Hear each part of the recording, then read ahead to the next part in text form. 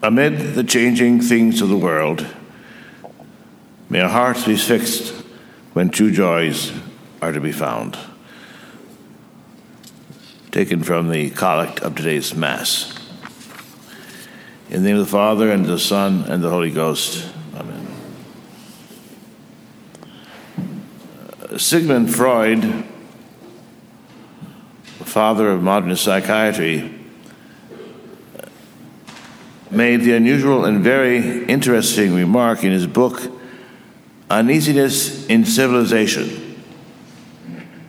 I lack the courage to act as a prophet among my fellow men, and I accept this accusation that I am unable to offer them consolation. For consolation is something that everybody wants, the boldest revolutionaries no less than the most fervent believers. Freud's surprising admission that psychoanalysis could not bring peace of mind holds true today in 2015. We have tried many, many ways to employ the prowess of technology and science to achieve some measure of lasting happiness for ourselves. But our attempts have not only been failures, but given rise to a growing sense of hopelessness. Through advancement in biological research and medical care, the life expectancy of all of us has been greatly extended. But we can then ask, we live longer for what? Is it truly an advancement that we expect to live 75 plus anxiety-ridden years instead of 60? The philosophers taught us that the natural end of man is the attainment of happiness. Today we have confused happiness with pleasure, and in so doing compounded our anxiety and uneasiness. Tension is relieved by a few white pills. Anxiety and upset countered by a few green pills. Our aggravation with our neighbor, our shortness with co-workers, our angry flare-ups with our children are mellowed by one of those or two of those pink pills. We are the Prozac generation, and our children are the Ritalin generation. When the pills fail, we then take the psychiatrist, who may help us to unstring our personalities and help us to alleviate some of the frustration, but who cannot, as Freud testifies, soothe the burning suffering within and alleviate our unhappiness. For many, escape is the answer. Escape to what? Drugs and alcohol are no escape. For some, there is momentary relief from a colorless life, but the exciting colors soon run with the oncoming rain of reality. And then the situation is worse than before. A confirmed cynic once told me, life is just a bowl of cherries, full of pits. All of us come upon these pits in our lives. Sometimes we have to endure the discomfort of finding one and then discarding it. But oftentimes, we have to endure biting into one and chipping a tooth. At times, the problems, the setbacks, come one right after the other, like an avalanche, gaining momentum, speed, and strength as it makes its way down a mountainside. At other times, they are slow in impacting our lives, but nevertheless are as menacing as the gradual lava flow from the Kilauea volcano. It may be poor health, employment problems, difficulties in a marriage or in a family. It could be a sinful situation or habit we try so hard to wrestle free from, which seems unable to let go of its hold on us as it pulls us more and more into the quicksand. Nothing at times seems to go right. Everything seems to go wrong.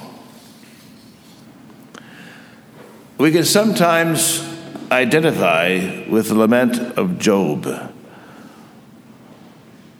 in the 3rd chapter of the book of Job. Sighing comes more readily to me than food, and my groans well forth like water. For what I fear overtakes me, and what I shrink from comes upon me. I have no peace, no ease. I have no rest, for trouble comes. How many people are like the 15-year-old girl I read about just the other day? She's from a wealthy family in New York. She has everything she wants. Her father is an airline executive, but he has little time for her. The girl took to drugs when she was 12 years old.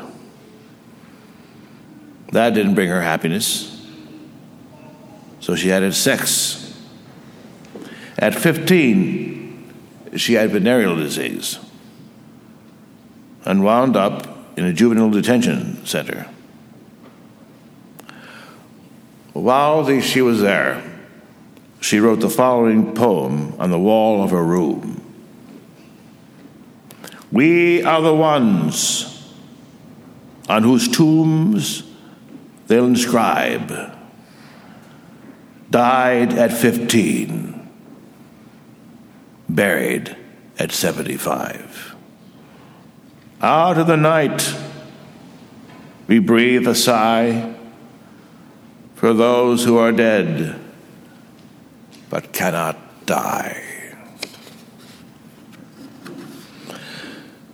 Some of you might say, I can take it. But you can only take an uneasy life for as long as it doesn't affect you, but it will, physically, psychologically, and spiritually. You may be able to put up with a rocking boat for a length of time, but sooner or later, you'll end up with nausea. Where then do we go for peace of mind, for rest from a troubled life? In his book, Modern Man in Search of a Soul, psychiatrist Carl Jung, who was a student of Freud, wrote, I have treated many hundreds of patients, and there has not been one, whose problem in the last resort was not that of finding a religious outlook on life. Not one. Not one. Our insoluble problems will have no solution.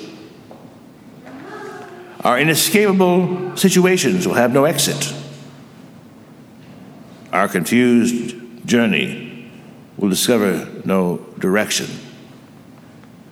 Our wave-swamped ship will find no safe harbor until we come to Christ and take him at his word.